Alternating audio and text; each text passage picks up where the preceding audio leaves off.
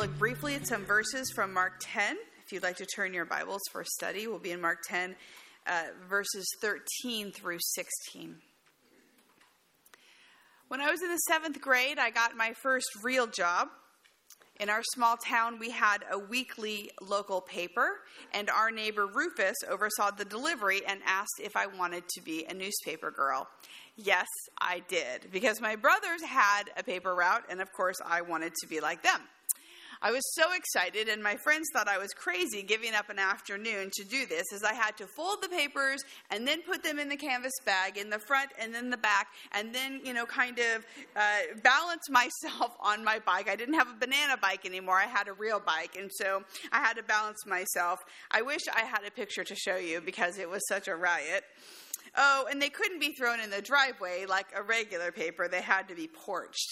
My dad said I was building character. Now, there's a funny aspect to this job. The newspaper was thrown for free, and then the teenagers who delivered them had to go door to door to ask the, quote, subscribers if they wanted to pay for it. Now, this was kind of a hard sell, and some people were impatient with the process, although there were others who were happy to pay because they loved the paper or because they understood small towns. But sometimes I just couldn't do it. There were some houses that I just avoided because the people were mean or because, it was kind of creepy or I don't know. So one day I was on my collection day and Rufus came to see me and he said, "Young lady, you have to go to all the houses. You can't just avoid some that you don't want to go to. This is how you get paid and I get paid and how the newspaper stays in business. You have to do your job." Now, I was embarrassed because I knew that he was right. This was what I'd signed up for, and I wasn't doing it like I was supposed to. This was the first time a boss had ever been stern with me, but of course it was not my last time. Over the years, like all of us, I have received my share of sit-down talks where conversation was needed. Who likes to be reprimanded? Nobody. In our lives, though, this will happen many times. Mostly for good reason. Sometimes it may be unfair. We may feel like it's not appropriate. But even in those moments, we can find something that we need to learn. It's needed sometimes as a way to bring change to behavior that isn't acceptable. This is how we grow. We've been talking a lot about the disciples, whom we see as frustratingly familiar because we can easily hold up a mirror to their behavior and see ourselves in them. Today, they are corrected by the Lord, and I want us to think about that in our own lives. Because it's one thing to be talked to by a human authority, a boss, a parent, a teacher, but it's another for our souls to be convicted by the truth that God wants to give us. The ability to feel conviction is one of the characteristics that make us unique as humans.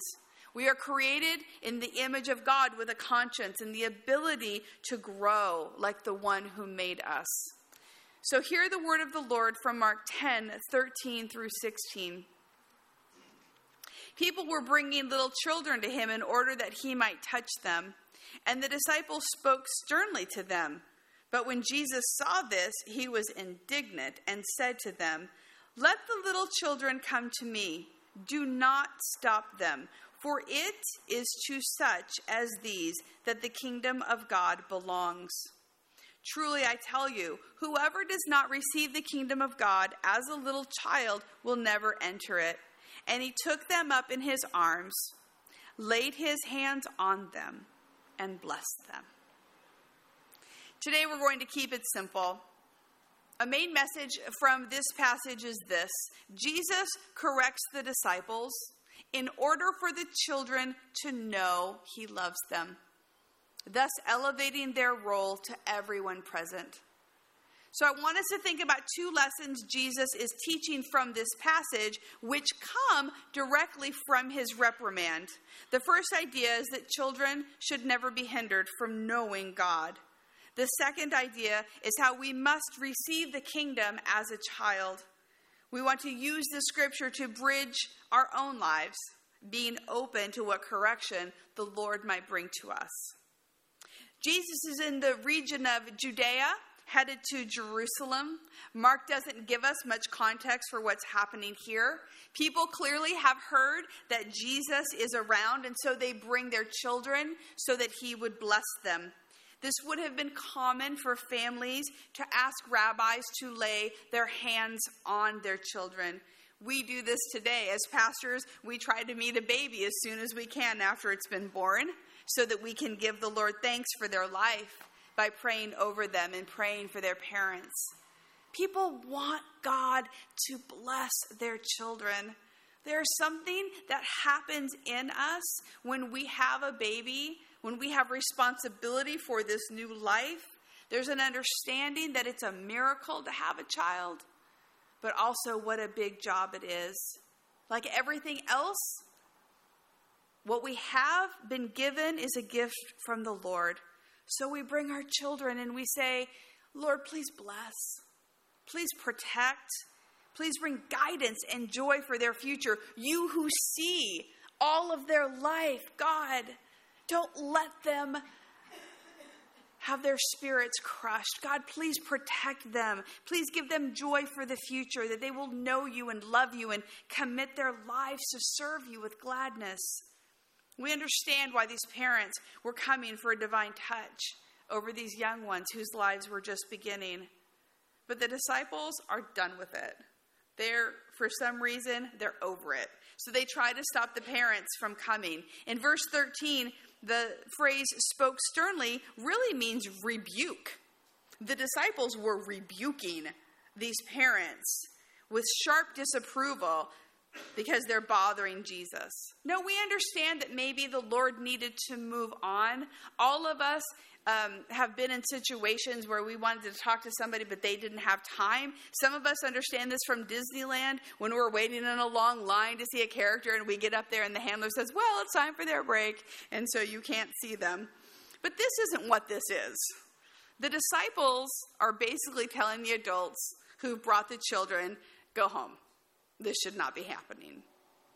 Now, anytime those who speak for the Lord shut out those who want to come to him, it's not appropriate. Seeking God is for everyone, but this can be a tension in the church where sometimes those who are inside try to manage who can come in and who can't. Here it is children.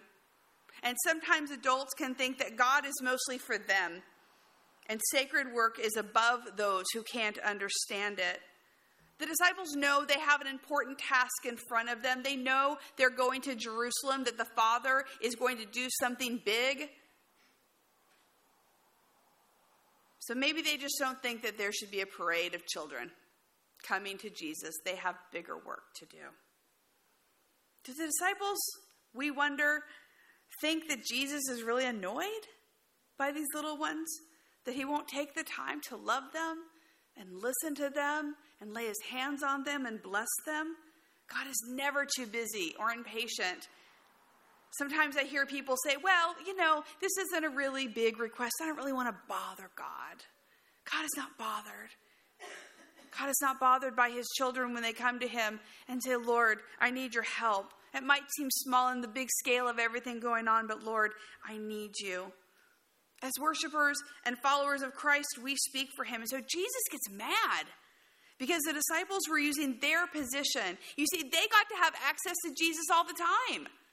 They got to talk to him all the time about what it was that they were thinking about. They got to receive his blessing, and they were excluding those who also wanted to know him. This is the exact opposite of what they should be doing. And children especially should be welcome because these are important patterns that are set early in their lives. So Jesus brings a stinging chastisement to the disciples. And I was thinking how children understand what it means to be reprimanded. They're used to it from the authority figures in their lives. So here, children get to see Jesus reprimanding adults on their behalf. He is correcting the adults for them and empowering them. And I was thinking, man, their whole lives, I bet they thought of that. How Jesus stood up for them and said, no, I want to see them. This is an important lesson that we must stand up for children when we see they're not treated well or that they're being denied access to know God's love in some form. So then the passage makes us think about what might make Jesus indignant today with regard to children. And we think about the hundreds of thousands of abortions each year, the widespread abuse of children, especially from those who are called to lead his body, children starving worldwide for food, basic needs, and education, how children are separated from their parents due to political oppression, but also because of chaos in their own home, how children are used for gain in grotesque ways in human trafficking, the inequality for how children are treated in schools, for how some children are afraid of living in their house, even in their neighborhood, because of gunshots, how easily accessible drugs and alcohol are for them, how they're given too much freedom before they're old enough to handle it, how some children aren't even taught to respect authority, how some are over-controlled by their parents, how children are allowed to be more important than God in some of their families. So Jesus' anger here is because children are being hurt, and he is hurting for them. God uses his people, his church, to bring correction to these social ills in the world today. So how is he using you to bring hope to a child in this season? Secondly, Jesus is adamant that the kingdom belongs to ones such as children. Jesus is correcting the disciples on how children should be treated because of how God values them. There are two ways to read verse 15 here, and we're going to discuss both. The first way to read this is the more traditional way. The kingdom of God belongs to children, and we should become like a child to enter in. And as we consider this and as we think about this, we think about how children receive. And our best words to describe that might be they receive with trust and joy and wonder and creativity and innocence and obedience and spontaneity. And when we hear these words, we wonder if those aren't the same words that we would use to describe the kingdom to which they belong. But the point here is not to make children a perfect ideal that we have to become, because we know also that children are cranky and willful and stubborn and difficulty. They say no a lot. But do you know what they are that makes the most sense here? They are themselves. They don't act like they have sophistication. They don't act more important than anybody else. They don't want you to think they have it all together. They don't filter what they're going to say. They don't care about how messy they are or how imperfect they are. They come up into Jesus' arms, not worrying what others think, knowing that he wants them there, that they are loved. They are who they are with him. This is an important lesson for all of us. That when we come to the Lord, we come to him and say, I can relax in God's presence. God knows exactly who I am. I don't have to pretend. Jesus wants us to welcome him, and he wants to welcome us as we are. Now, Jesus is telling the disciples who brought rebuke that they themselves should be more like children. Instead of being the guards at the gate, worried about who gets to come in, they should be more like those they are trying to oust. Just like with Mary and Martha, Jesus is encouraging one to be more like the other. In the kingdom, there is one ruler. Those who follow God have to learn to submit to the one in charge. This is another thing most children know how to do. The second way to read verse 15 also makes good sense.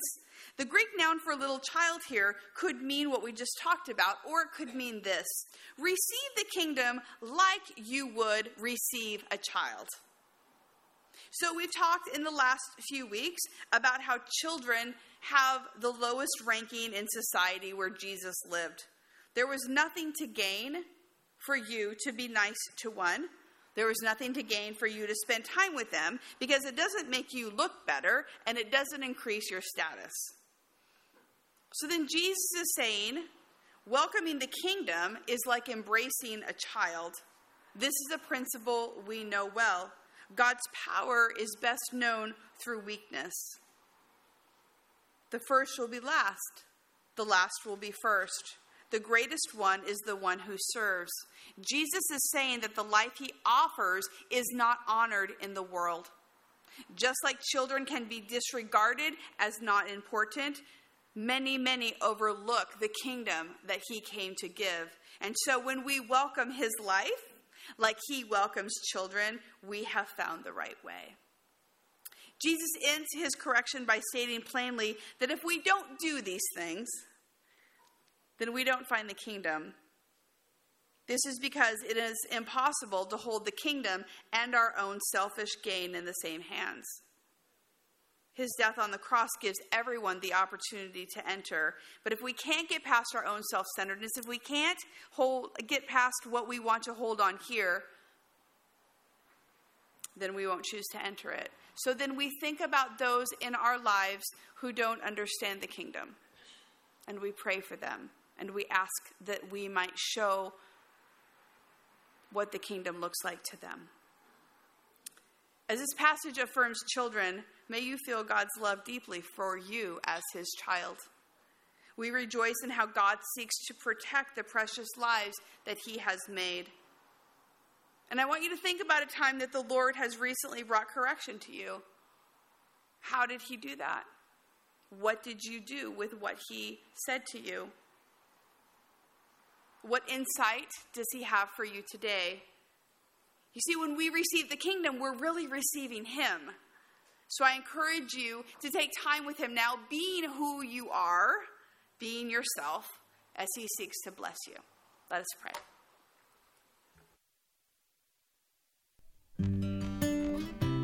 Thank you for listening. If you would like to learn more about the Free Methodist Church of Santa Barbara, you can visit us online at fmcsb.org. We pray this message has been a blessing to you.